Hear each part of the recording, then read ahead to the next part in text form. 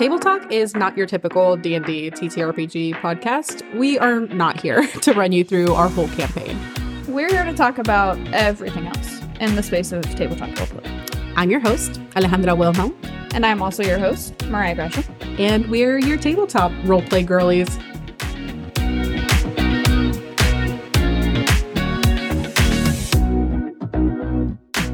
Alrighty, and we are live for another episode of Table Talk, your second favorite TTRPG.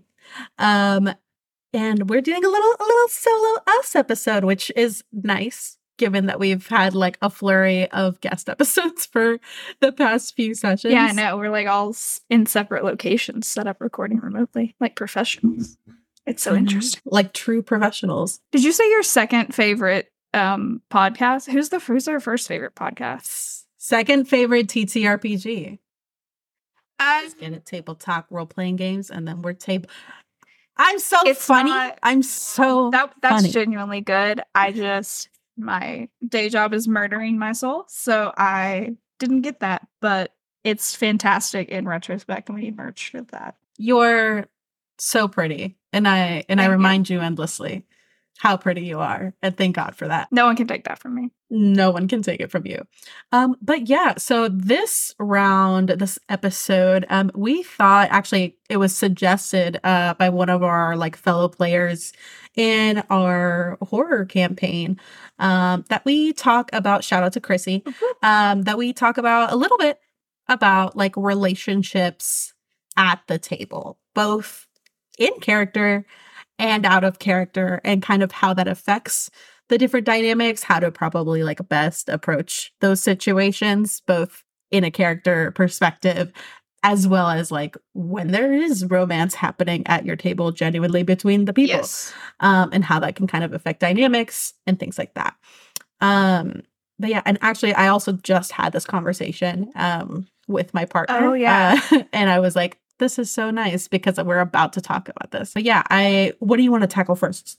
Let's start with relationships, but like role-playing romantic relationships between player characters, like the fictional people that we bring to D&D, and then we'll segue into actual like real life romantic relationships between the people that are operating the characters. And since that's a little, we'll work our way up to the spicier side. Ramp up to the spice as well as the drama. That's what I mean. Spice is a weird. Like I have to include both of us in that because we've co-opted spice to mean like horny topics, and I do mean drama more than I mean horny topics. Although we probably have stories from both. Truly, some stuff should be left for an after dark episode. Yeah, for like some stuff you got to put behind a paywall or something. Truly. I don't know. But yeah, no, starting with like in character relationships and how to like best approach that.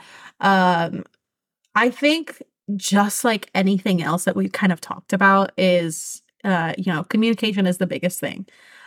Sometimes those things can start just happening organically through the role play. And those are all well and good and super dandy, but I think there does eventually come a point where you've got to check with like the other person and be like, hey, are we on the same page about this? Is this something you even want to like role play with this character? Sure. Like kind of checking because, people have their own like idyllic storylines that they want to go down and things they want to explore. And just the same way that like, we're role play girlies, there might be people that are like, I don't want romance in my game. I don't want that to be like a focal point. I want to focus on other things. And that's perfectly valid and fine. Yeah. So having that open dialogue and communication is important. Oh, absolutely. And like we all have the dynamic between like our primary friend group of like you, Bex, Alyssa, and I. We firmly stand on the ground of if you don't flirt with your friends, are you even friends? But that is not everyone's dynamic with their friends.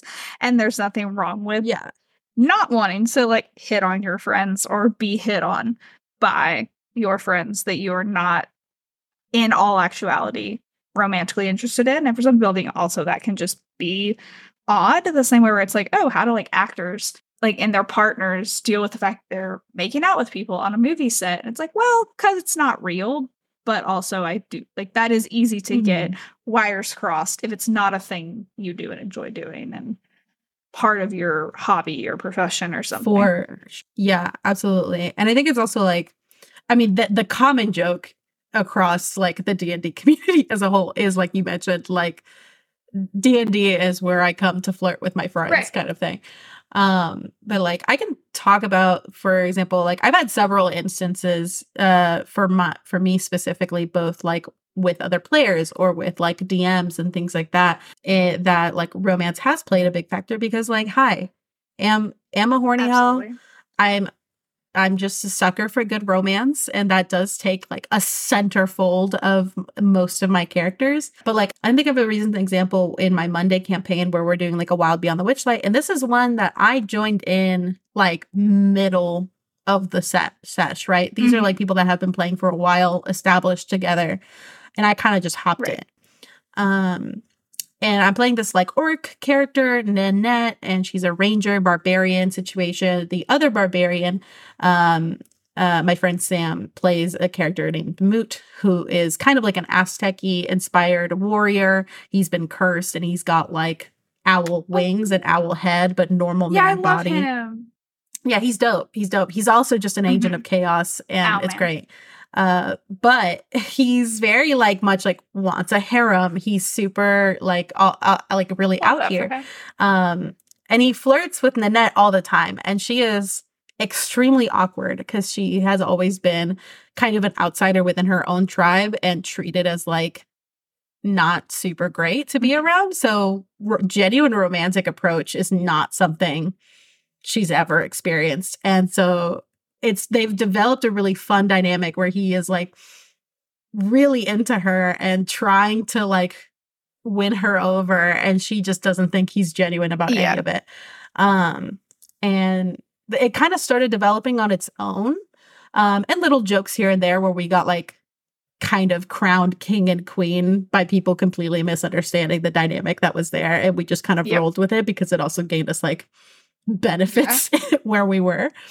So now we kind of refer to each other as king and queen and da-da-da, and it's like this joke of like a fake relationship we're putting on for these like other fae, to try and get away with whatever we can get away with. A fake dating trope in this house. Yeah, fake dating trope turns to real dating. There's only one bed. It's good. It's great. What a shame. Such a shame. But I do remember like at one point Sam like reached out to me, and he was like, hey, just wanted to check in, like if you're comfortable with how this is going. And like Moo as a character is very like dense and doesn't understand like a lot of social cues. But he's like, I just want to make sure you're comfortable before this like goes further or like whatever. Da, da, da. And I really appreciated that he like checked in with me and made sure that was okay. And like he's had something similar in a dynamic with another player at that table in a different campaign in the past, and like referenced it. And I was like, yeah, no, I'm completely comfortable with where this is going. And like, you know, if your character makes advances and I rebut them, it's not because I'm not totally enjoying this dynamic. It's because that's like what Nanette would genuinely react to. So just having that communication of like, hey, my character might be like, you know, rebutting your advances, but that does not equate to me being uncomfortable by the advances that are happening. It's like fun story that we're developing here. But I really, really appreciated that check-in that he did with me, to make sure that like all parties were comfortable with where it was going and we understood where we're both coming from when our players react to each other in those scenes, so that we know it's like, hey, that's a story thing, not a me genuinely approaching you in a sexual way, and not a me rejecting you because I'm in an uncomfortable way. Yeah, like for example, Ocean's Pride stuff, which like I was in it not as long as you were like an admin and like one of the first initial people that was in there. Also, how that initial server got started of like everybody was really horny on main because it was quarantine and we were all stuck inside and had like no outlet for anything. So we're like, hey, a bunch of nerdy strangers who can write well, and I've never seen your face, so I can graft whatever maladaptive daydream I would like onto you in this character. Oh yeah, fantastic, sign me up. And so we were all wilding out here, and we all kind of came in full force. But I know, like, your character Reina and her in canon.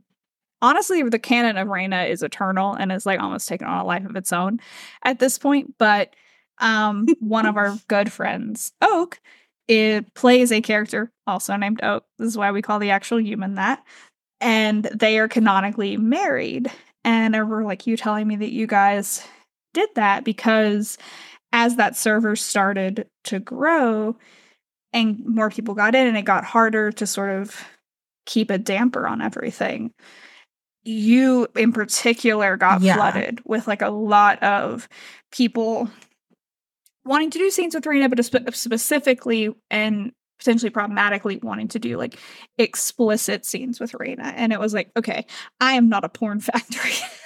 You're like, I'm just a girl trying to live my life. For sure. And like for context, I guess for listeners to give you the idea. So Ocean's Pride is the reason that my personal account, like Reina Creates, grew to what it was. It was a trend where, in the same way that like Quincy's Tavern, for example, and other big accounts did, like, you know, fake taverns or fake, I know there were thieves guilds, like D&D personas. Exactly. That is what Ocean's Pride essentially was and how it started. So it started as a potential thieves guild. I made a TikTok on a whim, joined it, and then we kind of like skyrocketed from there. It was then also a Discord server where it was like a live RP world for D&D characters. So it was like purely text RP across multiple channels that we built. We built out like a whole city, and it grew into like a behemoth in and of itself.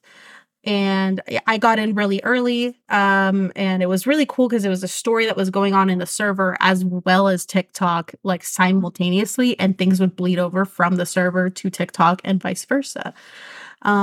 But yeah, so I came in with this character Reina, and like I've mentioned before, my comfort zone was playing like hypersexual characters, and she was, you know, a polyamorous muscle mommy. Yeah. Like what was there not to love?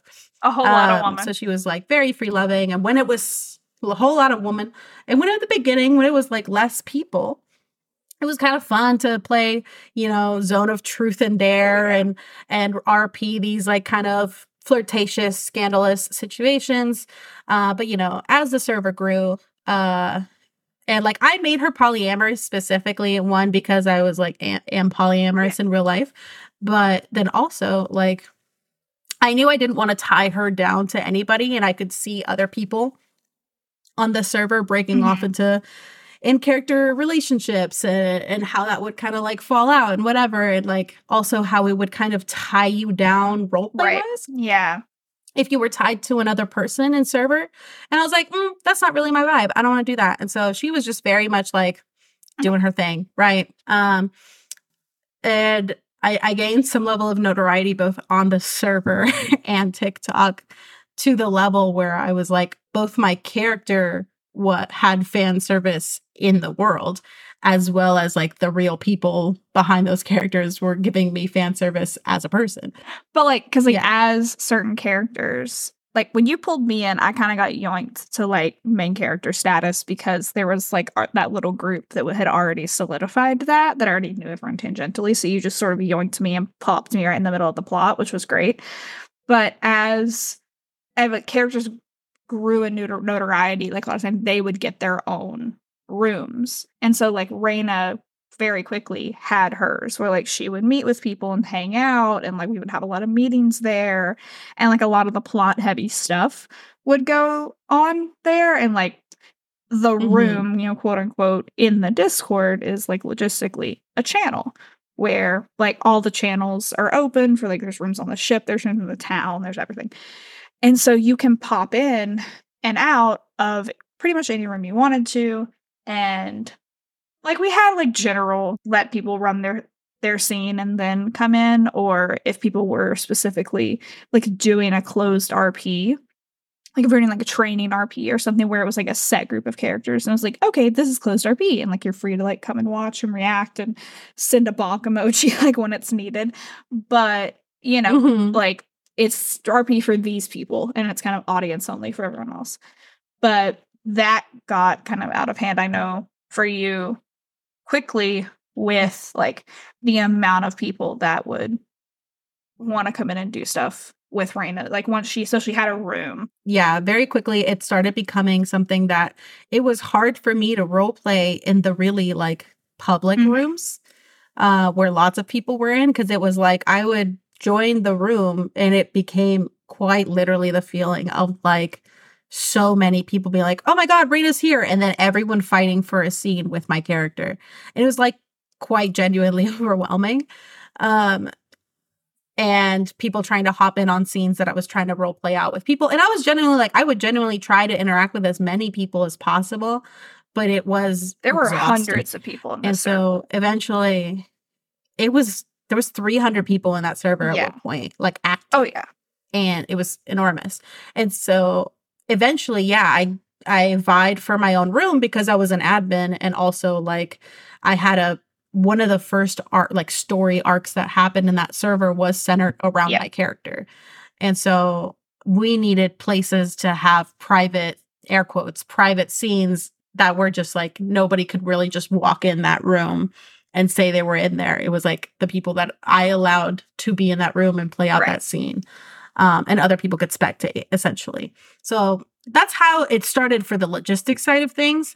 But then, of course, this character that I have has a bit of a reputation for sleeping with multiple people at once. Granted, these are people that I have deemed I want to.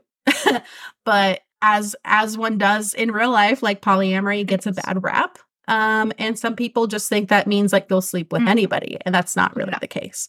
So yeah, it started becoming like people soliciting me for RP scenes and then privately messaging me and being like, hey, are you down for like this to get spicy? And I was like, that's not really what I'm reading out of this interaction with this person. Like we were talking about trees. As far as the scene is going. Your dick out. Yeah. Put that away. Yeah. Where your clothes at? Literally. Because I would sit beside you and watch your fucking notifications come in, or like I would be role playing, like I'd be in another room of the server or something. I'd be like, "What?" Like you'd have a weird look on your face, be like, "What the hell is going on?"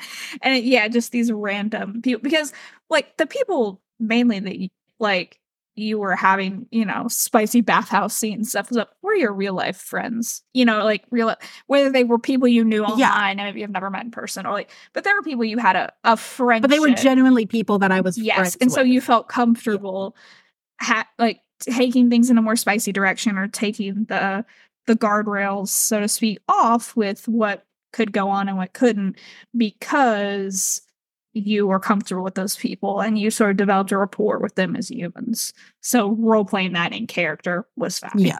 Whereas if it's just like a stranger off the street, that'd be like someone like walking up to you, which is extra horrifying in this like post-COVID era. Someone just walking up to you and demanding something, but being like, "Hey, do you want to LARP a sex scene with me?" Like, what? What in tarnation? Yeah, we had one really problematic instance of somebody trying to RP a like trans character, and so their character was transitioning. I remember that. And in the beginning, it was very much like they communicated this, and D&D is a space for people to explore lots of things, both in their sexuality, identity, all these things. And so everybody was really supportive in the beginning, but the way this person was doing it was quite problematic in the sense of like dead naming themselves and like other things that it just started to feel very disingenuous. It started to feel like a little bit of a bit. And kind of weird. Yeah. Instead of like... Yeah, and it was like almost disrespectful to trans people. And I remember at one point that person, like early in that whole thing, approached my character. And Raina's also like, as much as she's like a horny muscle mommy, she's also very caring and nurturing and motherly. So a lot of people would come to her for that. And, they had a whole interaction about it. I and the character were, of course, very supportive. And then that person messaged me privately saying like, hey, when my character gets to the point where they've transitioned via magic, I want Raina to be the first person they sleep with. And I was like, that's not, no, like, felt very gross. Not because I nothing to do with them being trans, would not imagine at all. Nothing with them being trans, but I'm like, this just feels. It feels like a weird, and also like a weird hook for you to try to like get into an art piece. It also didn't feel like an ask either. It felt very much like this is what's going to happen, and I was like, absolutely not. Like, yeah, and so I was like, no. And very quickly, like many people were like voicing concerns to us about that whole situation and being like, it's just not great.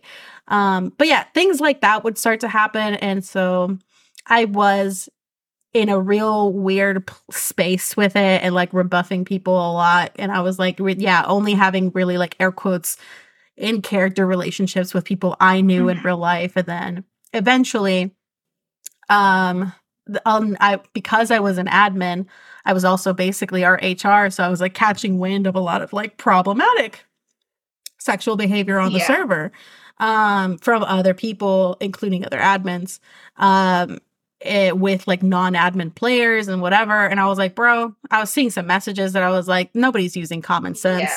And it's just bad news bears out here.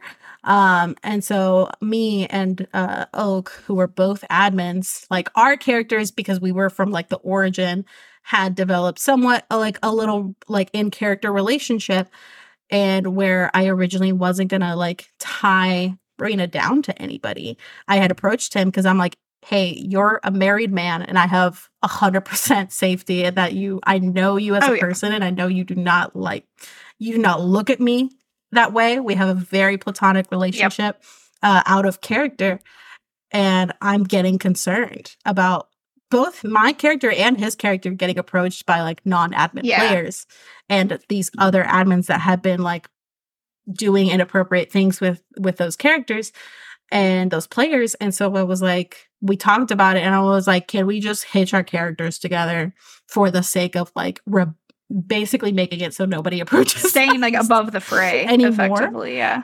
Exactly. And so that and we were like, yeah, no, this is great. And so we did that. And then everybody was like happy for our characters, but then also whenever they would try any advances, we could just have the excuse of like, oh, sorry, got a ring on it. Can't do that no more. Like my husband crazy. My boyfriend crazy. He killed people. My boyfriend crazy. He killed people. And it was just nice to have that safety in that like, yeah, it was just such a strange scenario as far as like relationships go. But it was nice to have somebody that I knew had my best interest at heart and was never going to approach me in that way to like tie her off to, so that way it could stop. Basically. Yeah, and you feel safe to interact with the server and to roleplay and to go into situations and to enjoy what you're there to enjoy it for without feeling like there's a constant like anvil hanging over your head. And I think like it's so quite literally.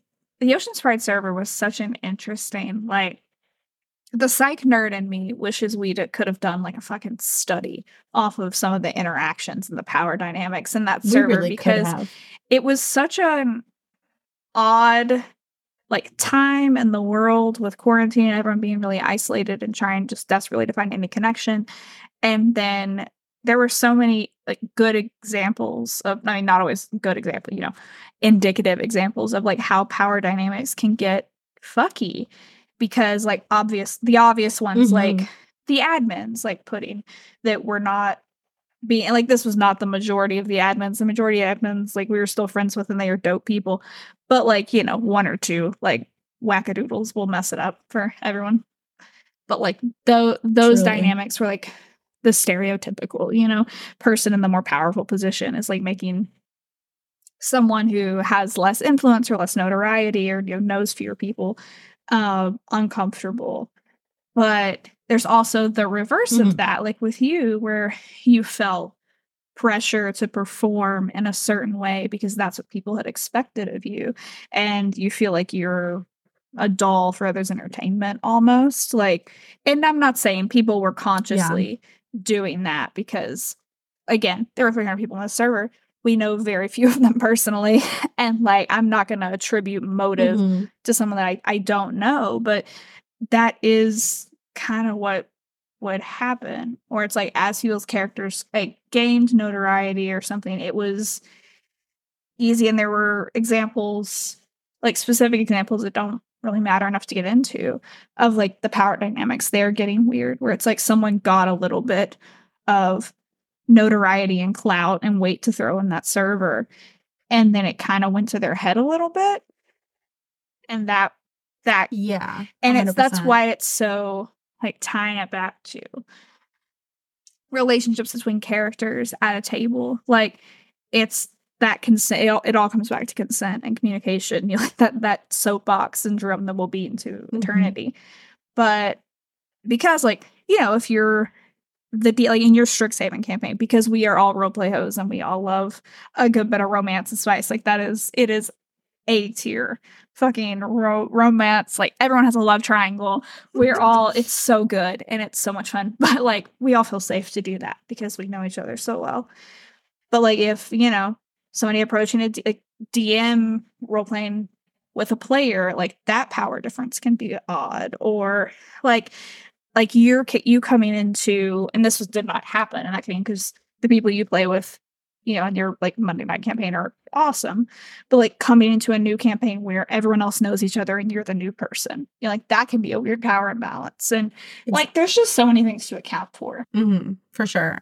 And it's both a combination of using your best judgment and common sense, along with, even regardless if you are best friends with those people at that table and you've known them for years, I think it's still just best practice to keep those lines of communication open, understand their needs and their wants and their comfort levels, and check in frequently, because like things can change. You know, life situations can change and bleed into the game. And those things are all factors. Yeah, it's just, I think it's just important to keep that best practice, to know and touch base and have your finger on the pulse of your players, as far as like, are they comfortable? Do they enjoy this? Is this something they genuinely want for their characters?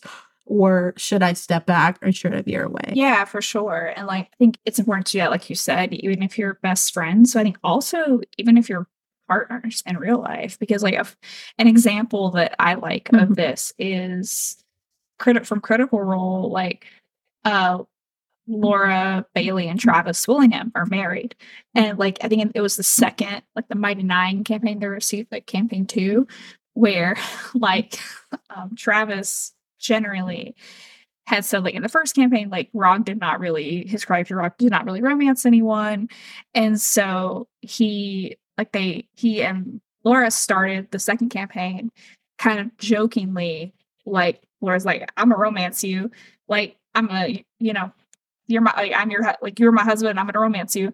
And he's like, you know, I don't think it's gonna happen. I don't see it coming. And it wasn't a thing where he wasn't open to it, but he was just like, no, there's no fucking way. Like, I'm gonna fall for this. He's like, he just said, I think it was something like, he said, he was like, not this character. Like, this character would never. Yeah, he's like fall in right. love. Yeah, he's like, I'm here, you know, I'm here to like bonk and break shit and get money and go home. And then like, I mean, they obviously are married, and so they had communication through it, but like, their characters did end up developing a romance, as like a spoilers for 99, sorry, but like through the course of like the several years of that campaign. But it is like a good example, because even like, you shouldn't take things for granted with anyone, with like your friend or your partner, or like, just communicate. Consent is important. Consent is sexy. Yeah. Consent is important always. Yeah, and like fun. I guess, speaking of relationships at the table, and funny enough, my partner called this out, because actually, like, my partner is also my DM in my Wednesday campaign, and that's something we've been keeping under wraps for a hot minute. It's in part because of where we were at with like our personal relationship, but also there's an element of like, we were kind of waiting, because of the fact of like, we're both very hyper conscious people of like the comfort levels of other people around us, and also, you know, aware of the fact that like being the partner of the DM has a stigma to it. And, you know, the privileges, air quotes, that come with that. And that's not something I ever want to happen at like a table with him or me as the DM respectively. Because and he does a really good job, I think, of like making sure that it's not the fucking Val show when we're like in game. But like we are entering like a Val centric arc. And we're both, I think, trying to make a conscious effort to make sure it does not become that, and we're like giving space for the other players to have their own individual things going on, regardless of the fact that it is like my character's arc right now. I also talked to him about like, you know, I'm also a DM, so I think my hustle culture is a lot less than it used to be as a player. But I'm also aware of the fact that, like, you know, if I am his partner, I don't want to ask for things for the sake of like, well, you should give me this because I'm your girlfriend. That's just a no for me, dog. And I'm like, I'm perfectly fine with asking for things, but now I think, especially being a DM, when I do ask for things, I genuinely think about it from the perspective of a DM, and I'm like, can I give a good reason for this to be given? And regardless, still their choice to say yes or no. And if they say no, I'm chill with it. It's very much the energy of like, I am not your partner in these moments. I am a little rotten soldier trying to do their best. Like, feel free to turn me down. Yeah, I'm like, feel free to kill my fucking character. Yeah, and it's also just genuinely really interesting to me because I've been playing that campaign for years now. I think it's like 2 years. That feels right. Maybe, or a little over a year. At least I'm 2. not sure. At least 2. And, you know, there was a point where he like kind of approached me a little bit early on in the campaign, but I was like otherwise entangled with somebody else. And I was just not in the headspace to receive that kind of attention. And he took the rejection real respectfully. And then we were just like very platonic. But there is an element of like online campaigns where like, especially with people you have not met in real life yet, which at that point I haven't met any of them. It's very much like it's very limited how close you can get to them. As far as, you know, we get on, we might goof around for like the first 10-15 minutes of the session and then get to playing. And then, you know, we do a little post-session talk for another 10-15 minutes, and then we log off, and then we don't talk to each other really that much until the next session starts rolling around. Yeah, or like it's only stuff related to the game. And it's like a lot of like who people are as like fully realized humans is an unknown factor in a lot of ways until like if a situation occurs like, where you start talking more about your life and interests and things you do outside of D&D in that campaign, and sometimes things evolve. Yeah, and for him and I, it was very much like he had approached me flirtatiously a little bit. I kind of rebuffed it. We were back to like this DM player dynamic. And like, again, I didn't really get to know him as a person, really outside of like shit posting memes, and shit. And then, my character got and kidnapped and separated entirely from the group. And that spawned me and him talking about, there was going to be like a period of, what ended up being over a month of sessions that I did not get to play that character. And him and I being like, well, for me, I love Val so much and I need to know what the fuck happens to her. And he was like, do you want to just like off session role play everything that's happening to her while the party is literally making this fucking journey to go rescue her up in the fucking woods, mountains and shit. And I was like, absolutely, I would. I love off-session roleplay. Like, this is great. And in that, like, we role-played that stuff out. But in that also, it kind of opened room for him and I to talk a lot of in-depth stuff about my character, which then opened us, like, talking about a lot of in-depth stuff as people. And letting me, like, get to know him more as a person. And then very quickly, both of us realizing that, like, feelings are very much there. And, you know, it is a long distance thing. He's all the way in California. But over the past few months, we've just been consistently talking, and the more it became a thing, the more we were like, no, yeah, this is a for real thing. And it's just, I don't know, I just find it so interesting the way that our dynamic developed, because of a game, and literally because of the shittiest roles I've ever had in my entire D&D career.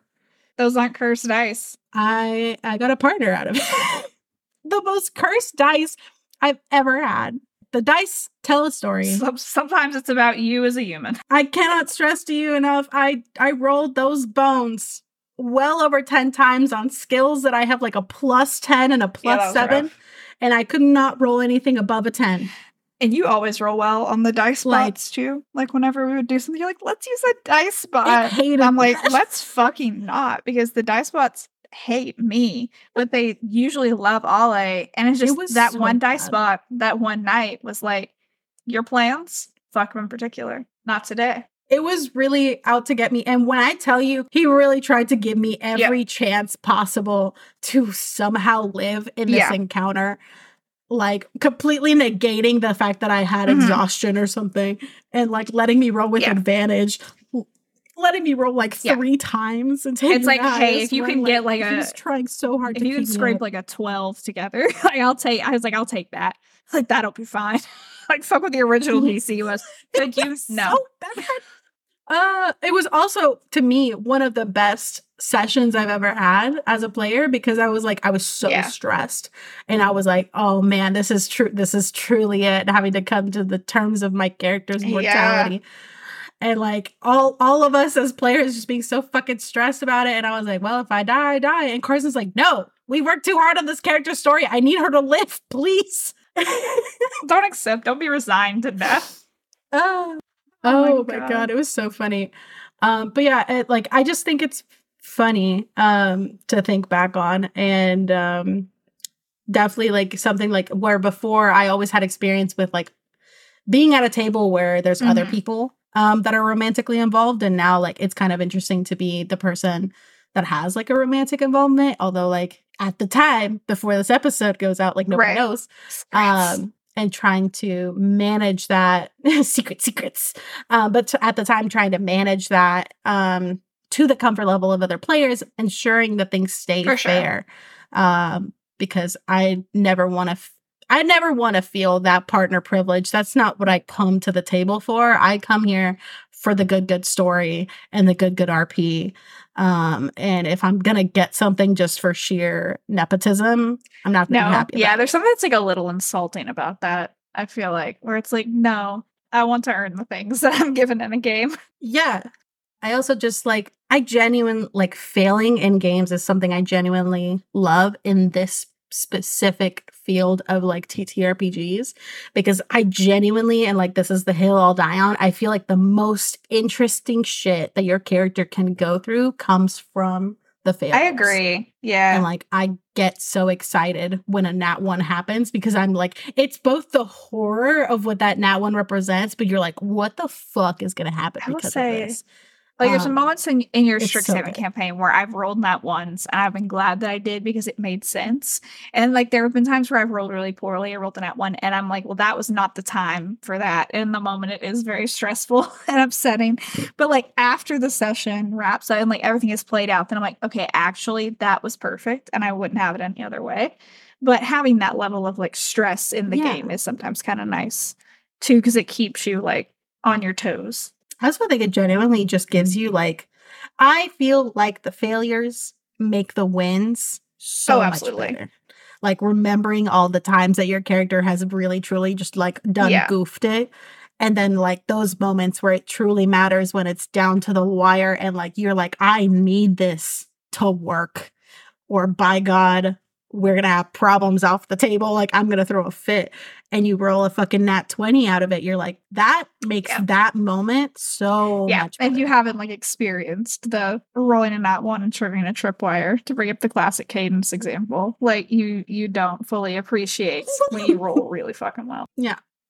Or genuinely, like in that same example of Val, it's like, yeah, I rolled so poorly that I went over a month of not playing this character to be handed my character sheet back, and I do the fucking math in my head, and I'm like, the only way this character lives right here, right now, is if I roll like 2 crits, like at least a crit, an attack, or a round. And I only win if I'm like first in initiative and I crit. And having that shit happen and like being like, there's one specific scenario. Any other results, she's dead. And having it happen, I felt like I could run laps and like cheer.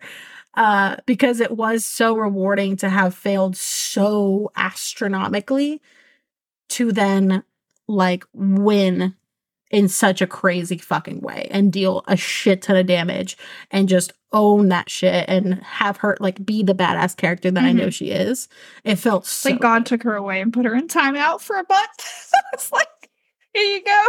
Truly, she just needed to recharge she's needed a break. Bit. She's going through a lot. She really is. Oh, I love her though. But yeah.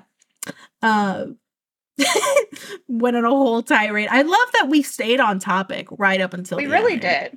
But yeah, I think in general, you know, as a whole, both in character, it's that emphasis of making sure you're communicating that with the person that you're potentially trying to romance, making sure everybody's on the same page, everybody's about it, making sure to have frequent check-ins.